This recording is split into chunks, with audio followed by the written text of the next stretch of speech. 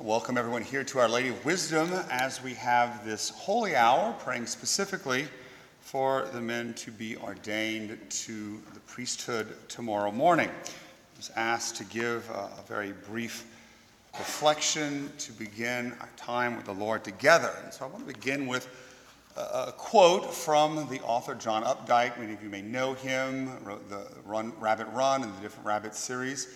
This is from a book that I don't necessarily suggest you read. It's not one of his best ones, and it's from the mid-'80s. And he's words coming from a character who struggles with belief in God. And this is what he says. Whenever religion touches science, it gets burned. In the 16th century, astronomy. In the 17th century, microbiology. In the 18th, geology and paleontology. And the 19th, Darwin's biology, all grotesquely extended the world frame and sent churchmen scurrying for cover in ever smaller, more shadowy nooks, little gloomy, ambiguous caves in the psyche where even now neurology is cruelly harrying them, gouging them out from the multifolded brain like woodlice from under the woodpile. Only by placing God totally on the other side of the humanly understandable can any final safety for him be secured. If you pay attention to this quote, I think it has two main points. First of all, acknowledging over the course of the past several centuries the rise of science, technology, and a very sort of empirical, unmysterious way of looking at the world and creation. And the waning of religion and religious belief, often seeing it as superstitious, as having no real place in the public square. But secondarily, the reference to churchmen and the impact it has had on the idea and understanding of the clergy, and particularly priests, seen as shaman, as anachronistic individuals who have really no place in the world of science, reason, and technology. And we see that in our culture today. So often religion, belief, the spirituality is pushed off to the side, relegated to the sphere of the private and the individual, or seen as superstitious or even harmful to individuals or culture. And especially you see it in regards to the idea of priests. Priests are useless. They're a threat. They are there to oppress individuals who choose and desire to be enlightened. So understanding this way in our culture that so often religion, faith, and the priesthood is perceived, what do we make of any man, particularly here, these 7 men who will be ordained to the priesthood of Jesus Christ tomorrow? Why are they doing it? What purpose does the priesthood or their priesthood have? What is the meaning that their priesthood have in the culture today? Now, granted, we live in southern Louisiana. We live in sort of a Catholic ghetto, and so these men will be loved, appreciated, and often very well fed. But the fact of the matter is, the same attitude does not hold in other places in our nation and in our world, especially in the West. And I can say that as you grow in your experience as a priest and get outside of the Catholic ghetto of Cajun country, you will understand what a lot of your brothers experience. Alienation, questioning, doubt. Who am I? What's the purpose of my priesthood? This doesn't make any sense. Is it real or is it all a fabrication? And so, what is the importance of the priesthood in a culture inimical to religion and the priest?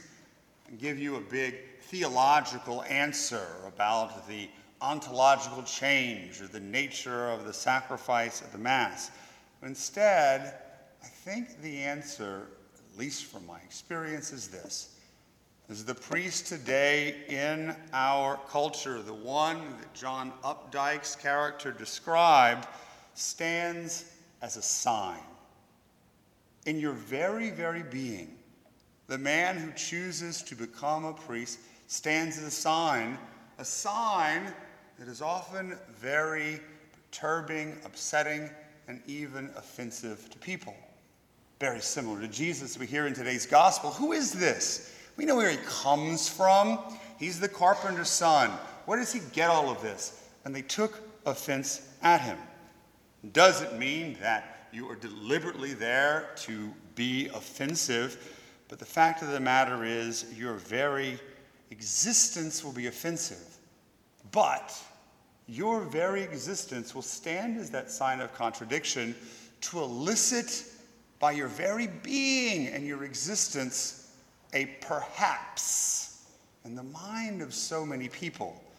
And this is taken from a story told by the great Jewish philosopher Martin Buber, later reiterated by Cardinal Ratzinger, the atheist who faces the rabbi and saying, how can we believe in God? It's not true. And the rabbi turns to him and simply says, perhaps. Perhaps you're right. Perhaps it's all false. But perhaps it's all true.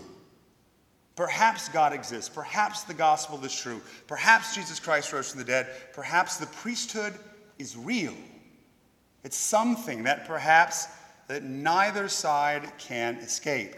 And so not so much by what you say as a priest or what you do as a priest, but by your very existence, by your being, you are going to call forth in the minds and hearts of many people, Catholics, but particularly non-Catholics, that perhaps it's all true.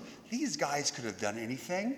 They could have been married, had jobs, been successful, but they chose this, or should you say they were chosen for this, and they followed.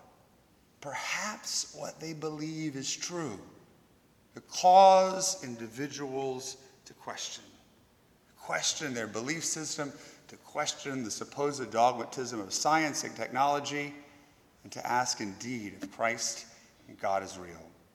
And so I'll close with a quote from one of my favorite authors. And now he's a blessed of the church, Marie Eugène, of the baby Jesus, or the infant Jesus, the French Carmelite who wrote so much last century, was recently beatified. And I think this quote sort of sums it up for all Christians in the world we live in today, and particularly for the existence of a priest.